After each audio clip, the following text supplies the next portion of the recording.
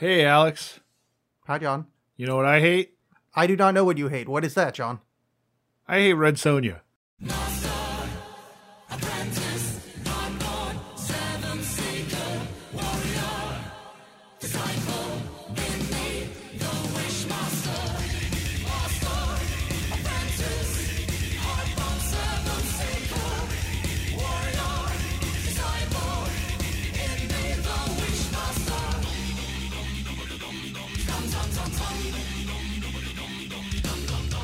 I don't really hate it, but I don't like it very much. It's not very good. Yeah, I was thinking that when I was watching it too. You know, what with all the crappy stuff that's in it? There's a lot of that. Yeah. More than you would think. Her name was Red Sonja. She lived in a savage world in an age of violence. A fierce warrior with flaming red hair. In the Hyborian kingdom, her quest for justice and vengeance became a legend. This is how the legend began. Let me throw this out to you here. Her name was Red Sonja. She's from a savage world. Oh, gosh. I didn't mean for that to happen. I was just reading it. I'm like, oh, God. I was actually forcefully, while reading it, trying not to read it in Copacabana cadence. All right. Red Sonja. Here's my first gripe with the film. Flaming red hair. That is not flaming red hair. It says flaming red hair. Yeah. She's wearing a wig. Why not get flaming red hair? Like, it's not as if it's they couldn't find the right actress. You already have a wig. Right. So you're complaining that the wig is not red enough.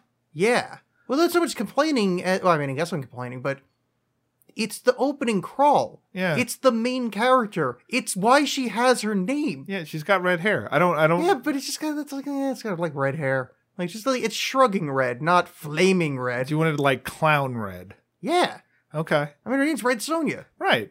She has red hair. Yeah. I don't know. It's also barbarian times. People didn't know any better. It was the Hyborian age, not barbarian right. times. Yeah, You same asshole? thing. Same thing. Read I a don't book. know. I have. I read all the Bruce E. Howard books. Robert E. Howard. Yeah, that's what I'm talking about. Yeah. So this is arguably based on a Robert E. Howard character.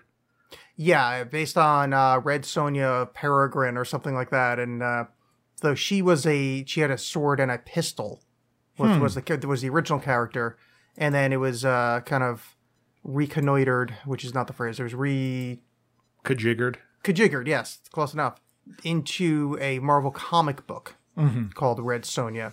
And that's the one that matches a little bit more the film, because they basically said, hey, people would read this more if she could possibly run into Conan. And they're like, yeah, all right, cool. I guess she's from this time now. And arguably, Conan does show up in this movie. Yeah, Sort of. You know, let's just talk about that now, I guess, because it is the Austrian in the room. Why was he not Conan? Allegedly, it was like a rights issue. I never really got a clear read on that, because I was looking that very thing up. And Yeah, I was trying to figure it out too. But some sources were saying that there was they couldn't get the rights to the name, and other people were saying that they didn't want it to be a Conan movie, that it was supposed to be separate than that. Arnold had already been in the 2 Conan movies and some other stuff, like The Terminator. And Dino De Laurentiis was like, hey, come be in my movie, Mamma Mia. And he did. He showed up just to be a cameo, and then he gets there, and it's like, turns out you're in the movie a lot. Oh, I didn't read that one. Yeah. So so after that, because he thought he was only going to be there like a week, and he was there for 4 weeks. And so after that, he's like, no, I'm done with you. And he broke his contract with Dino De Laurentiis. After that, he was like, no, you screwed me over, and I hate this. And he hates it so much, he in interviews, he has talked about using it to punish his kids. Yeah, I saw that, which I actually found rather charming. Yeah, it was cute. Also, he was in The Last Action Hero. So that says something about this movie. What do you mean? That it was that this is the one that he goes, no, this one's too bad. That you're going to watch it as I can't believe punishment. this is happening right now. You seriously don't like Last Action Hero? Not that I remember. I remember That movie's fucking great. Okay. It's like one of the first kind of meta Yeah. movies ever made. Like, that movie's wonderful. No, I remember laughing at it in the theater, but also just being like, okay, I get it. Get on with it. All right, we got next week's show. Yeah. But yeah, okay, that would sort of make. Now that still doesn't make a lot of sense, because it's not like Arnold has the power to pull the name Conan Like it's No, not. it's you not. can It's go, not. Well, I doubt it's specifically Arnold. I'm sure it's like the studios. No, but what I mean is, oh, sorry. I thought you're positing him and De Laurentiis' poor relationship as reason for him not being Conan. No. I'm just saying that was an added wrinkle. Okay. But of course, fans being awful people that they are, have sort of retconned it to that Calidor, who he plays in this movie, that's his traveling name that other people in fantasy novels have used. The reference that I heard in that was what's his fuck from Lord of the Rings, Mr. Strider. Well, no, Gandalf. That his travel he's Mjolnir, whatever. Like his character from the Silmarillion or whatever. Which, spoiler alert, anyone that would ever read that book, that he travels under the name of Gandalf. Oh, well, here's a better example from that same book. And you get 50% credit for this. But Strider, that's Aragorn, first king of the Andals, Jon Snow, first of his name. It travels under Strider. Right. So they're saying that he's just like he's got warrants in this area. He can't be Conan, so he's going to be Calidor. Rolling through. I was thinking that as well while it was going on, just because it was so stupid to have him not be Conan because he's Conan. Right. So I just kind of in my head had a bit of that same story going, like that actually is Conan, and for some reason he couldn't, he was already in trouble with the priestess lady. Well, I just like that it's clearly not Conan because he's wearing a shirt and pants. Yeah. Which, by the way, that outfit looks so community theater, it's ridiculous. It does. There's a lot of and it bums me out because there's a lot of this stuff. I feel like they used so much of their budget making the first set of costumes you see awesome, because the movie opens up and it's the movie opens with the rape flashback. Last time on Red Sonja. I actually have that phrase in quotes on my computer right now. Yeah, because it's this like quick cut thing of what's happened to Sonja up to this point, where her village has been attacked by this Queen Gedren, who's wearing a nylon on her face, and her soldiers murder everyone and viciously rape her, which they really call that out. Yeah, they bring that point home. She meets a ghost, as one does, who in the forest that grants her the ability to take vengeance on. I was not clear on that. The ghost was just it sounds just more like the ghost was like her corner man. It's like, you can do it.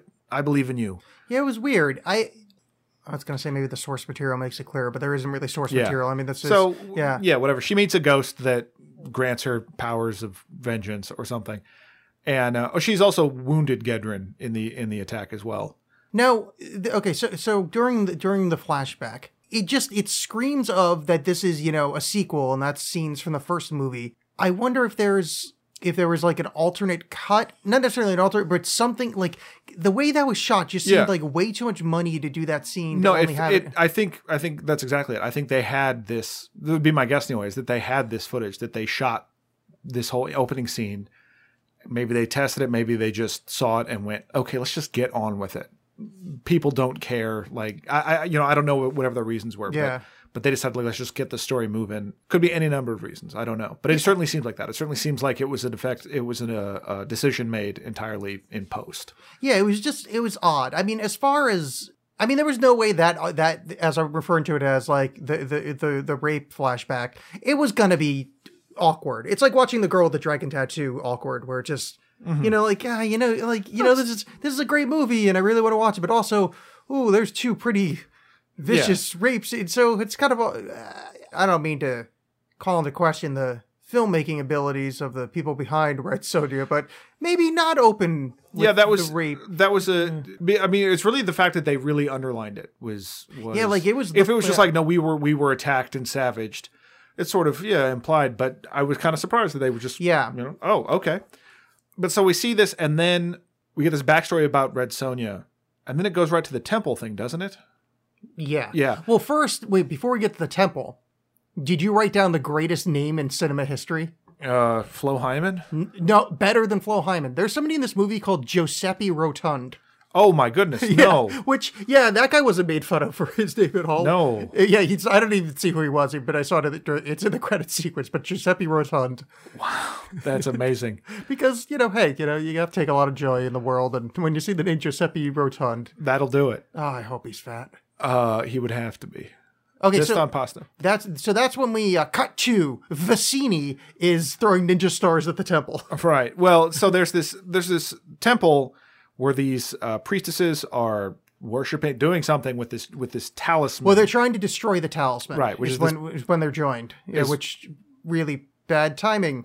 Yeah, so it's this big glowing thing, and Gedren and her forces attack. And Gedren's forces are cool. They're samurai looking, and they have these like kabutos with skulls on the top. Yeah. I was thinking, okay, I've never seen this movie before. This is kind of badass. I could get on board with this. Seems kind of cheesy, but like the costuming is really neat.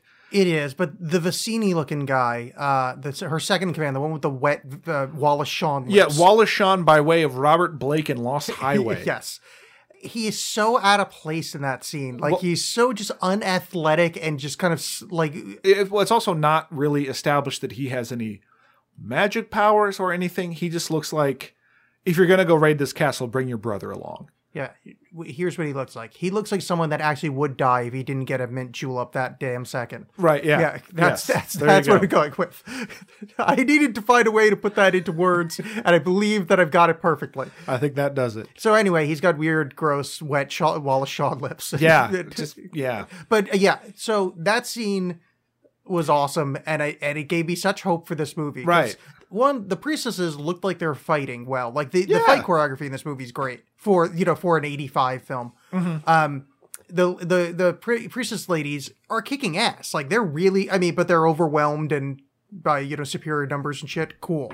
Right. Like what a thing. This is like Bechdel test. Yeah, fuck you, ladies kicking ass. Like it was a well done scene. It was interesting, and it was fighting us on board with it. They get the talisman, and well, I'll wait and talk about that at the end, how sort of stupid the talisman is. Okay, but during the talisman, one of the best scenes in the film is where she makes that dude touch it. Yes. And he just winks out. Like there's winks out like it's a David Lynch movie. It's great. There's not a bit of special effects. Yeah, I loved it. It's not even, I don't even want to say effect. It's so unspecial. Yeah, it's just cut. Yeah, it's just not there anymore. I was laughing out loud. The hilarity, John. Because only women can touch it. We're getting introduced to the film, so I don't think it needs to be fully explained quite yet. So let's be annoyed that it never gets fully explained later. Well, so it's just, it's a magical doodad that Gedren wants. And one of the priestesses, Varna, is able to escape. And she runs into the mighty Lord Kalidor, who we've mentioned before is clearly not Conan, but is absolutely Conan. Oh, he's played by that guy. He didn't go anywhere. That dude from the 80s. That big guy. He was like if you didn't get Stallone, you got him. That one. He was in that robot from the future. Dolph Lundgren. You're thinking of Universal Soldier. I was thinking of He-Man, but yeah. So she runs into Dolph Lundgren. Yeah. So she's like, "Hey, random guy, I'm dying. Help me find my sister." And he goes, "Yeah, sure." Yeah, I'm not doing anything. I was just kind of hanging out here. And this, again, like I'm totally on board with this movie because we're then introduced to Red Sonja, who's training with this old like Japanese master or something. And she's fighting with him, and all these guys and also cool armor are watching her. And they're fighting in this big arena that's overlooked by a statue of a warrior pooping. Yes. Like he's supposed to be just like sitting there, but it looks like he's taking it. I love that statue. Yeah. I actually love like that. This whole movie is just filled with great sets. Like there's great sets and matte paintings. Yeah. Like they're corny, but they're kind of great. Like they just make these huge vistas that actually look cool. Yeah, the Samurai Stadium is great. And then like I think it's the next scene where they have she's traveling somewhere and you see like broken statuary in the background. Yeah, which is like for a movie this cheesy ass, that's like cool detail. There's some that's some nice world building. Yeah. Look at us saying the same words at the same time. But that scene where she's training sets up this reoccurring theme in the movie of gross old men being like, "Oh boy, if only I could have sex with you." Yeah, he said it a little bit more politely than that. Barely. Yeah. He said, basically, you shouldn't hate all men because, getting funky is a good thing. Right. And they said, if it was 30 years, if I were 30 years younger, I'd tap that ass or. Right. No, that was that was verbatim what he said. And they said, every good sword needs its sheath. And then he looked down, like kind of like, yeah. Then he said "wink" out loud. He drew an emoji in the dirt at the stadium. But then then what's his face? Calidor shows up and is like, oh, hey, I was sent to find you. Turns out Red Sonja is Varna's sister. And Varna's like, only you can destroy this talisman. Go get the talisman. So later in the movie, he says that he was actually trying to get to that temple.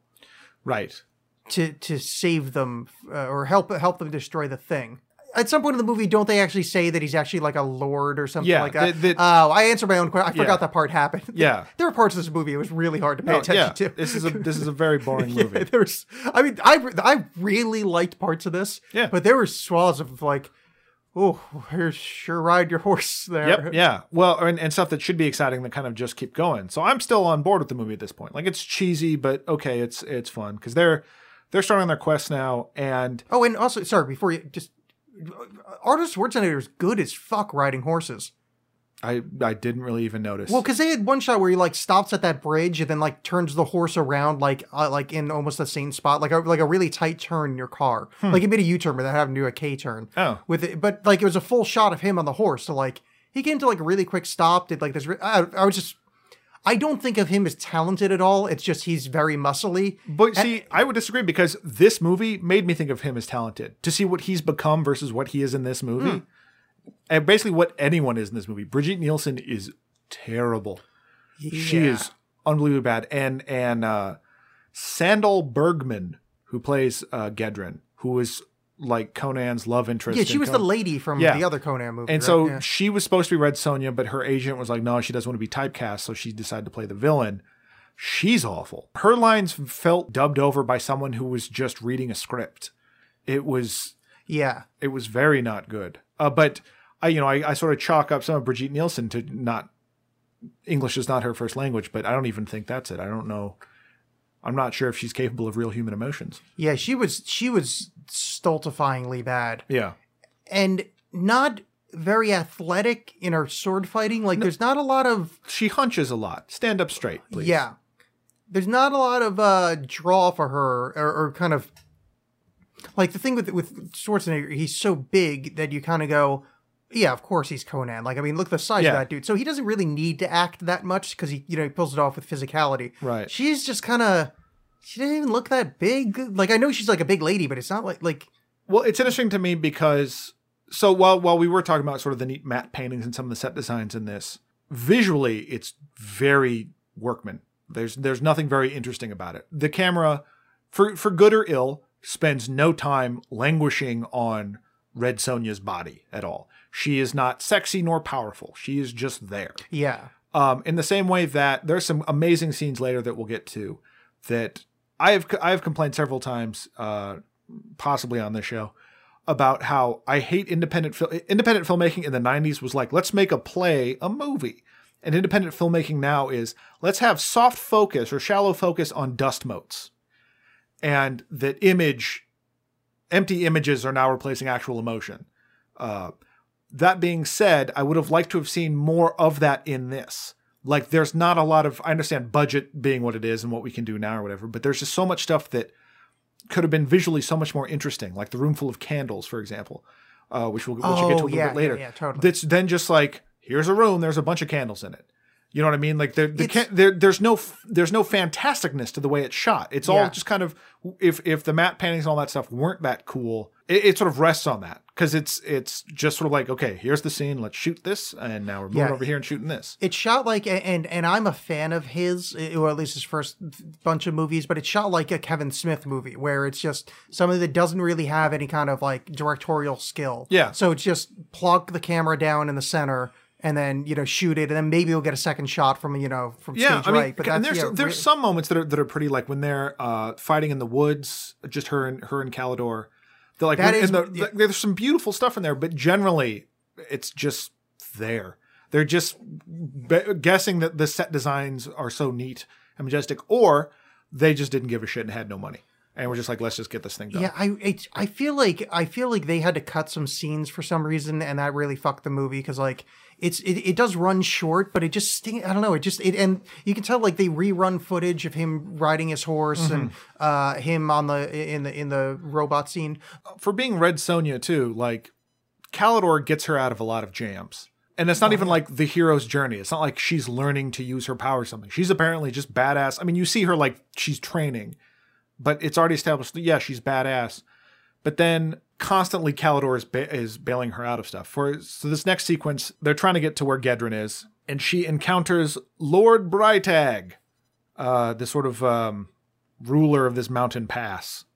But before she gets there, she stops by Hablock, the destroyed kingdom of Hablock, which is ruled by the worst character, Ruby Rhod of his day. Now that kid was in a lot of movies in the 1980s. Yeah, well, here's the thing. His dad was the fight choreographer for this movie. Ah. Yeah. So he's this little brat, which I've never understood that this as a character shown up in so many movies. They're like the spoiled little jerk that we're supposed to find endearing somehow. Yeah. And I don't follow. His bodyguard, Paulie Walnuts. Yeah. Hey, yo, I'm in a fantasy movie over here. Like, everyone having broken English somehow kind of adds to this whole thing. And even like Gedren has this very sort of flat accent kind of thing, and it's fine.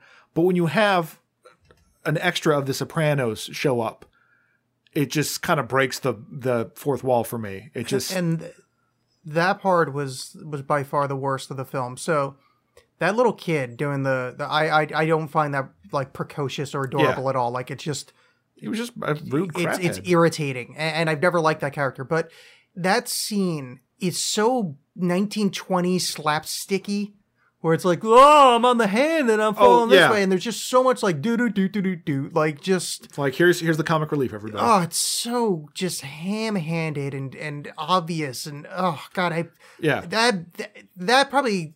Not that I would rate this movie on a star, but if I was like, if this was a good movie, that would have lost an entire star for me. Just that scene. Sure. Like, it could be the best movie ever made, and it's getting 4 stars just for that 4 minutes. Because God damn, it made me terrible. long for the guy from Conan the Destroyer that ate the jewels. But so yeah, they meet these two, and they have some hilarious moments with because Gedren has laid waste to his kingdom. So we're just introduced them. That's the whole thing. They're going to show up later, but. Right after she deals with them, she deals with this Lord Brightag guy who's just this bandit king. That's just like, oh, you want to get through here, you got to pay me the iron price, or I'm going to bang you. And she decides to fight him, and does and wins. But then all his minions are chasing after her until Arnold Schwarzenegger shows up, and is like, no, I got you, saves the day. And then it's like, well, no, I'll stay and fight them all while you run away. Well, yeah. So this is one of the first cases of Schwarzenegger being the Deus Ex Machina kind of thing, where he just shows up out of nowhere multiple times. But she also is selectively shit at fighting.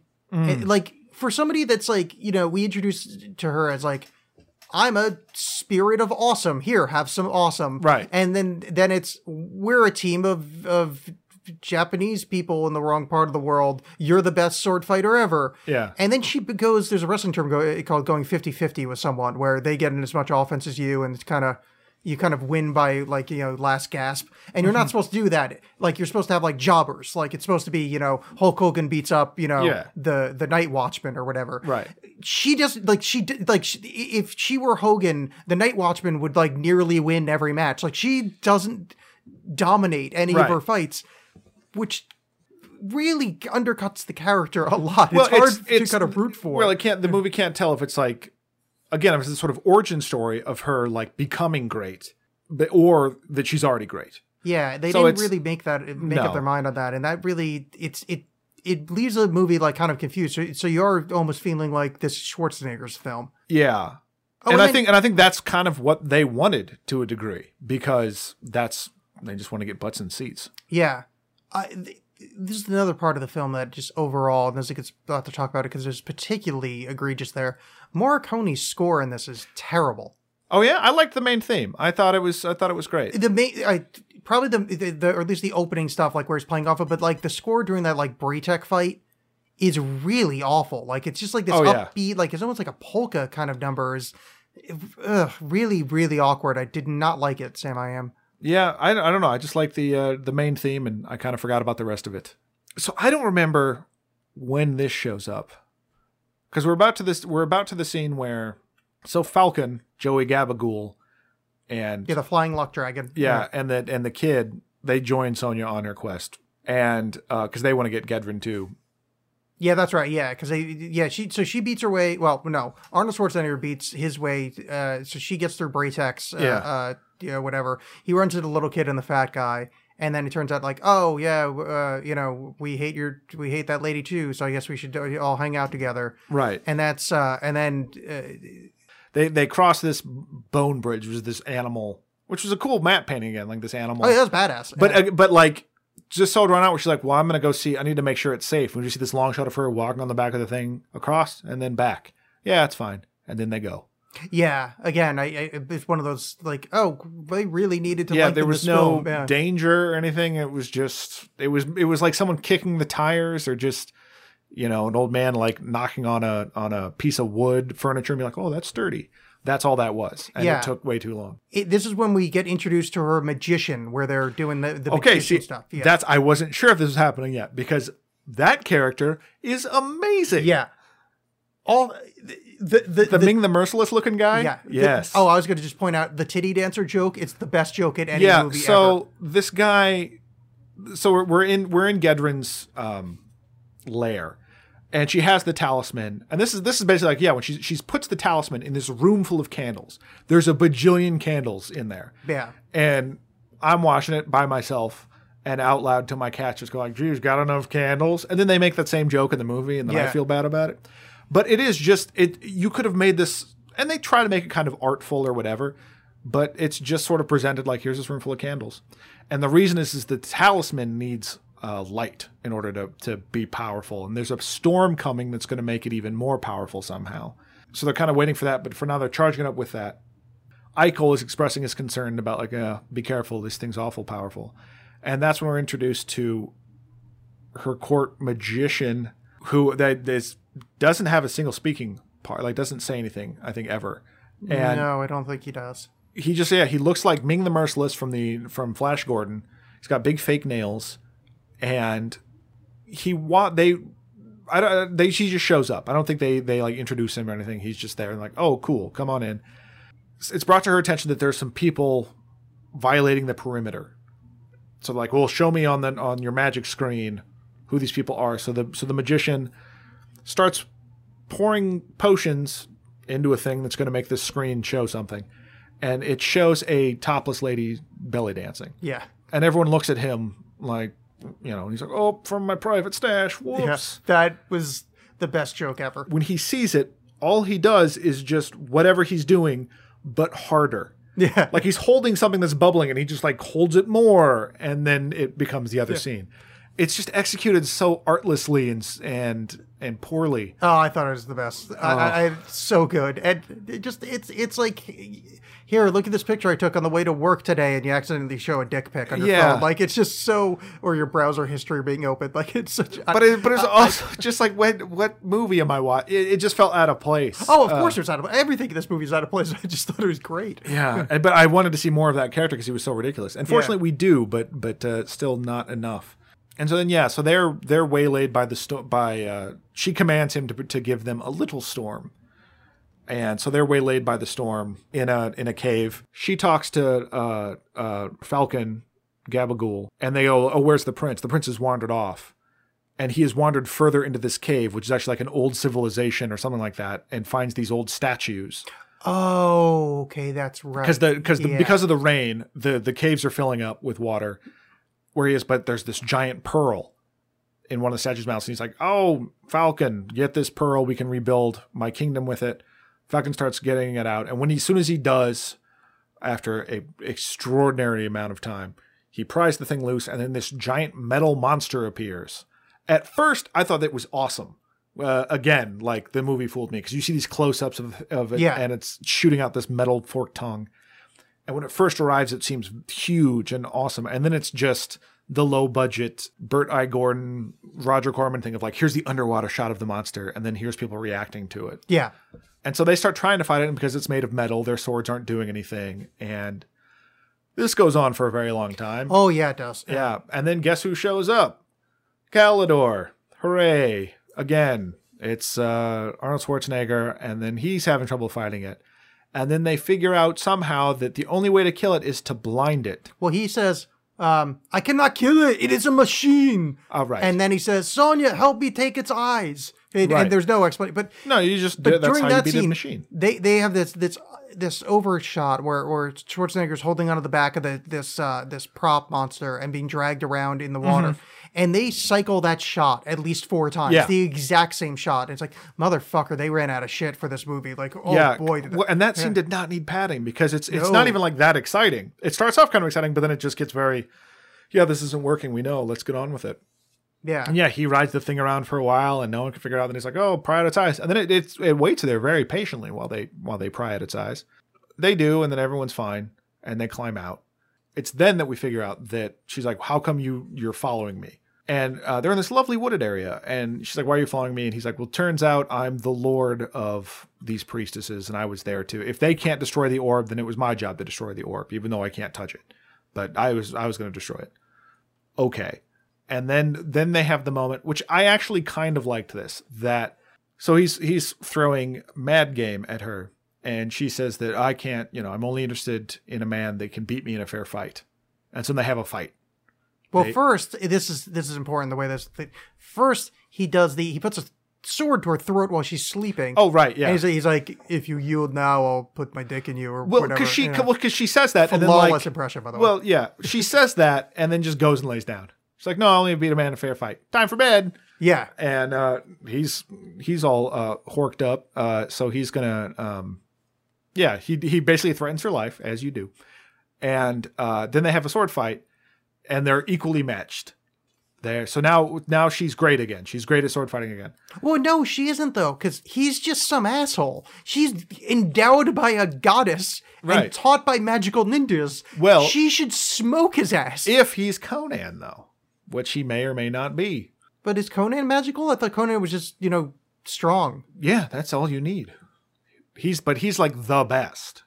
Oh, yeah, He's the most strong. All right, fine. That just annoyed me. But Sure, I did. But I like that they were evenly matched and like that nothing came of it. And I love how long the scene went on. Yeah. That they just kept trying to fight after a while. Like, it was just really fun. Like, them just being exhausted by the tree. How protracted that scene was, I thought actually kind of worked. And it made me actually like these characters, that was going on.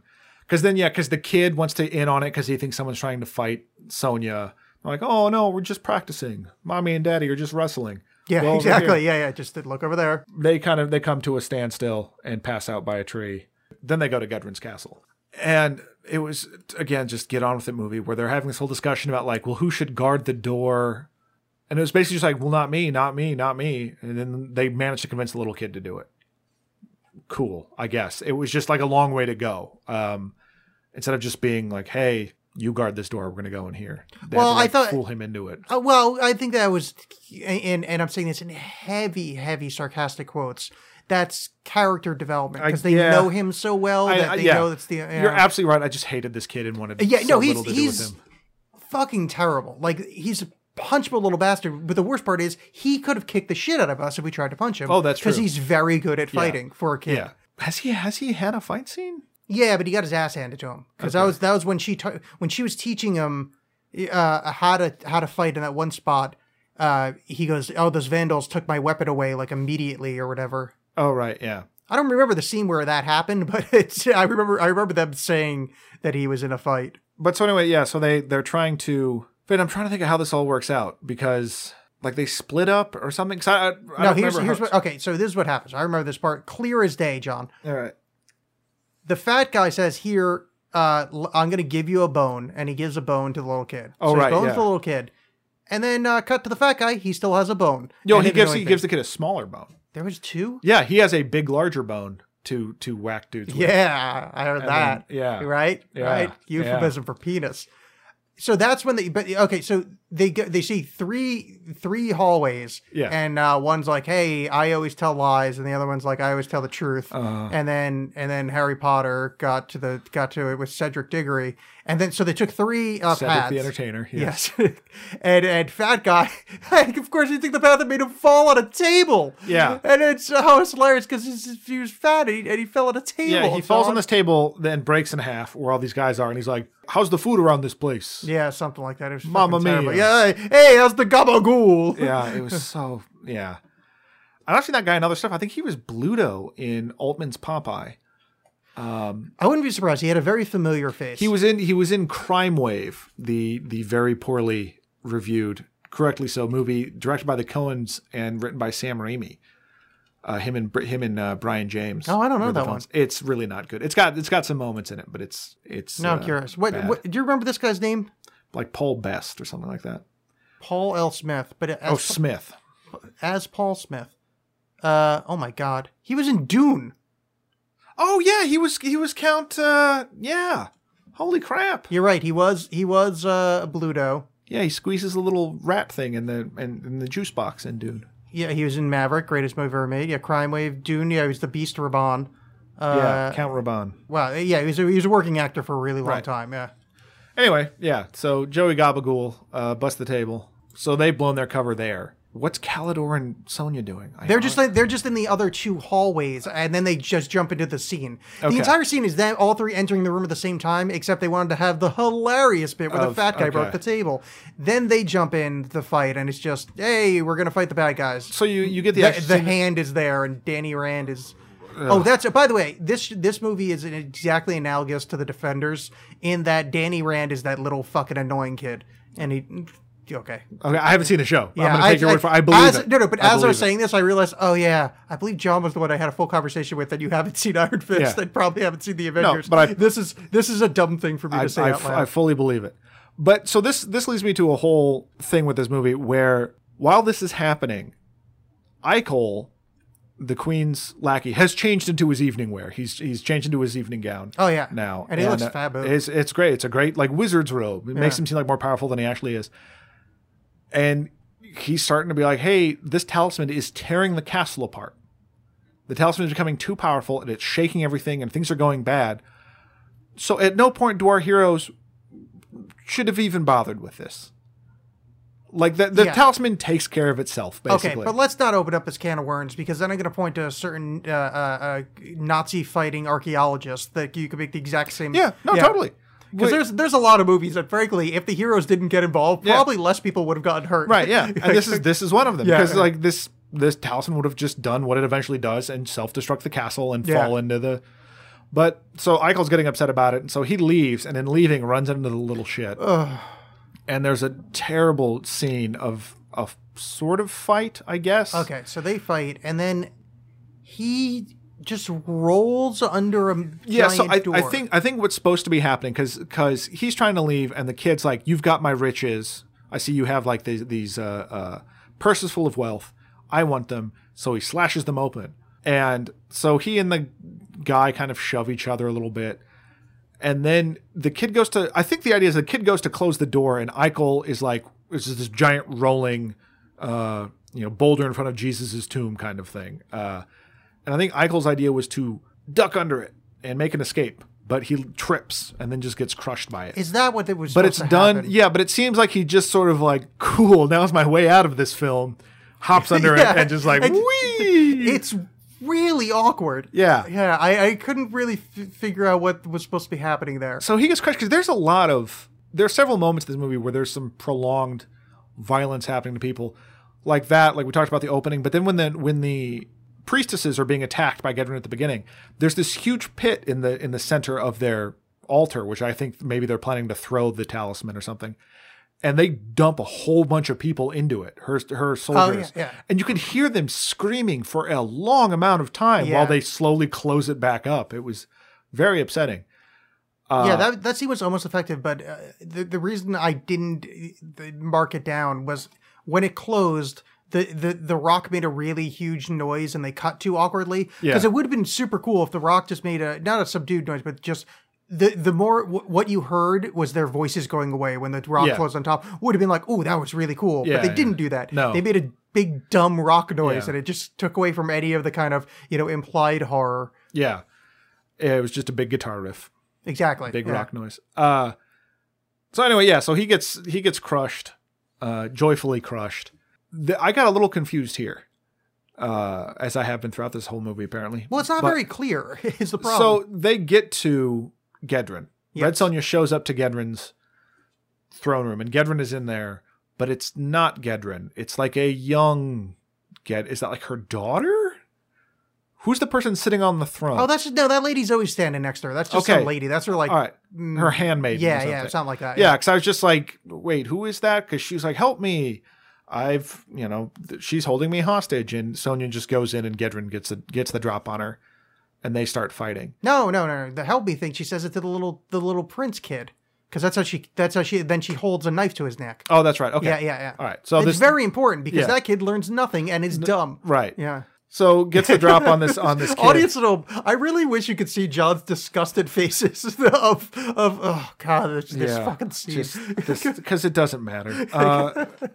He comes in, yeah. So then Gedren has him. Whatever. Sonya shows up. Yeah. And they're fighting. Again, going 50-50 with she's a magical sword wielder and she's going like her fucking that lady is just as good at sword fighting. Yeah, like it's not really indicated that she's a great warrior or anything up to that. She just is powerful, and she's wearing this weird gold mask the whole time because Sonya has cut her face and she has this huge scar, which I like because Red Sonja gives her whole speech about, you murdered my family and all this, how dare you? You've ruined my life, ruined my village, killed everyone I loved. And then Gedren's like, yeah, but look what you did to my face. Yeah.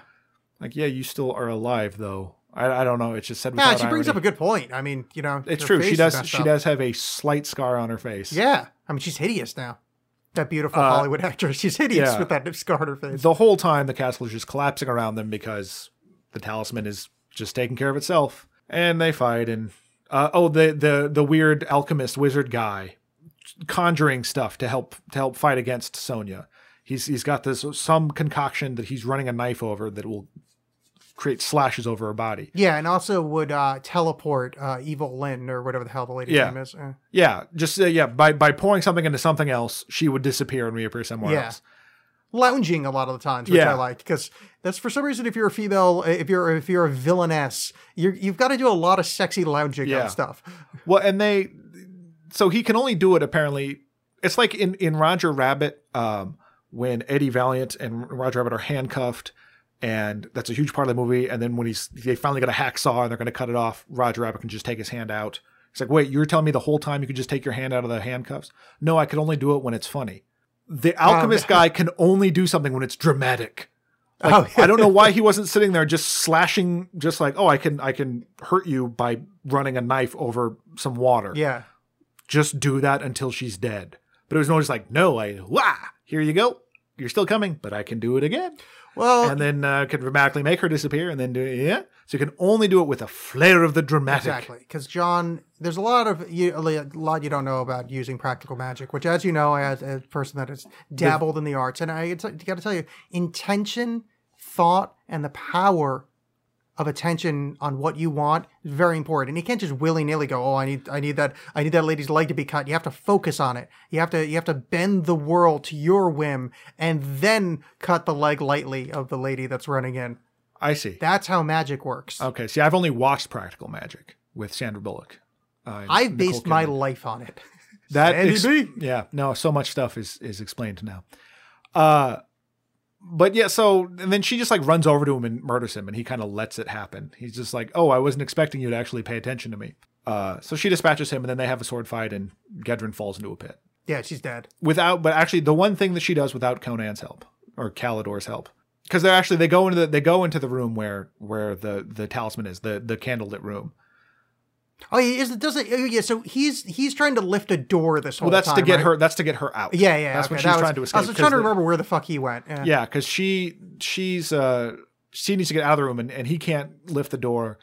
So Falcon shows up. Then Falcon and him are lifting the door, and then she tries to crawl in her, gets stuck somehow, and it's fine.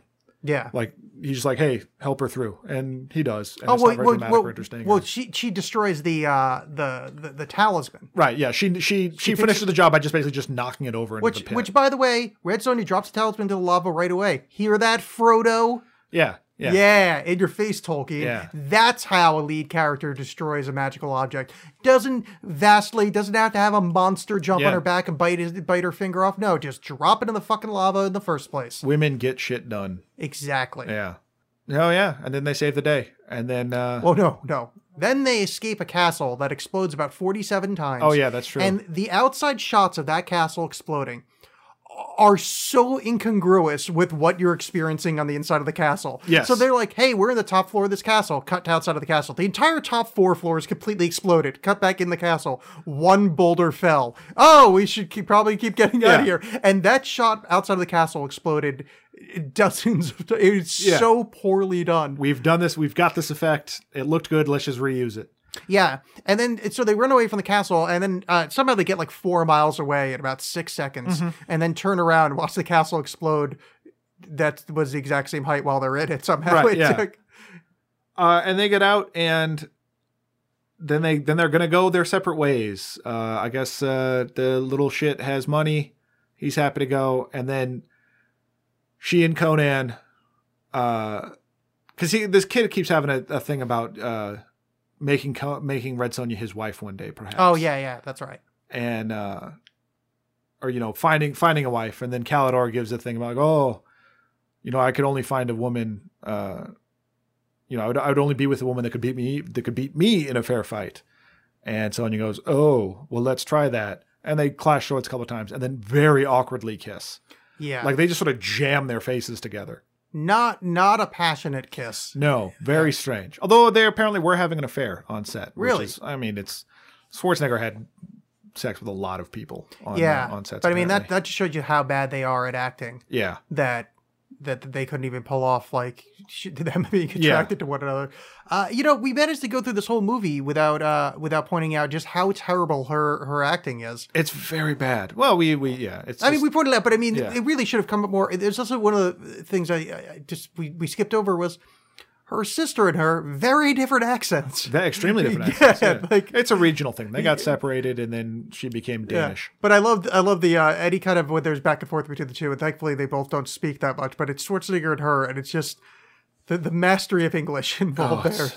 Just but her tonality or delivery is so just flat and awful. Yeah, commas are the wrong. Yeah, it's like she learned. It's like she learned the lines phonetically. Yeah, and. Yeah, I wonder if she was so shit at English at that point. Maybe she did learn the lines phonetically. Quite possibly. I mean, she was basically just a Danish model that they saw and went, we like her. And got the role pretty quickly. After Sandal Bergman didn't want to do it. Yeah. So here's something that made me realize, and I know we're talking about the movies here, but boy, this movie, what I really came out of it is for a greater appreciation of Brienne of Tarth from Game of Thrones. Yeah. Because Brienne of Tarth is awesome. Yeah. And is great at fighting. It looks badass, and it's every part of a good, modern, kick-ass woman. And then this movie was just... Oof, well, I was joking to myself about this thing being the sort of the female Ghostbusters to Conan. Well, let's make a lady version of it. Oh, yeah. And then... thinking that they tried because it ruined your childhood. That the presence of a woman made. Oh my God, I can't face it. No, they were going to remake this. I forgot that they were going to do this in like 2015. They were, or no, it was earlier than that. But they were going to redo it. It was going to be Robert Rodriguez, and what's her flipping name? Rose McGowan as Red Sonja. Yeah, and there started being like promo stuff for it, and then like it all just fell apart. I don't know if that was the same time that it was revealed they were having an affair. Rose McGowan? Rose McGowan. Wow, that's a weird choice. Yeah. And because everyone was like, oh, really? Like where there's legitimately like badass females out there, or even that, that are good actresses, or even that one woman, she was an MMA person, Gina Carano. Yeah. Yeah. There's like, what? Her? Why not? No, let's go with Rose McGowan. And then it fell apart, and then it's like, I guess, in development hell, and we'll never ever see the light of day. But yeah, you could totally make a suit. You could make this movie so much better now. It would still be just, it's not like a high art. It's a sword and sandals pick, but you could make this so much better and more interesting and badass. I wouldn't mind a remake of this. No, I'm totally for it. A lot of the bones of it, it's kind of fun, but the thing that I think I hated most about this movie was when you came in earlier tonight and referenced that it's less than an hour and a half. Yeah. And I was just in shock. Yeah, it's because I would have, like, previous to that, if you said, hey Alex, how long do you think this movie was, I would have said 2:15. Yeah. Well, it's so plotting, and like I was saying, like the direction is just so, like anything that's supposed to be funny is just done just sort of matter of factly. Like I'm not even going to bother looking up the director's name. Like there's no attempt to make any of this artful. There's seems to be this expectation that all the pieces are going to do the heavy lifting. That you don't need to orchestrate it at all. That the set's going to be cool enough that we're just going to be taken by that. That somehow the action's going to be good enough. That it's just shot so just rotely, like just matter of fact. And it loses so much. And so you're fighting this giant underwater machine. That could be great. That could be super exciting, even with a low budget. No, let's not do that. Let's just set up the camera, roll it, let's move on. Yeah. So for the audience at home, if you didn't watch this before you listened to this episode, if you can find it for free, there's some scenes that are definitely worth watching. But boy, anytime there's not a sword out, don't watch the movie. And that little kid, don't watch that little kid. It made me want to go back and watch Conan the Destroyer, which is not high praise for either movie, but it is something that made me. Which one was the Destroyer? The bad one. That's the one with Olivia d'Abo as the sorcerer's daughter or something. That's the one with the room of mirrors. Yeah, that one. Yeah, the other one's with James Earl Jones. Yeah, the James Earl Jones one was the good one with Tesla Doom or whatever his name was.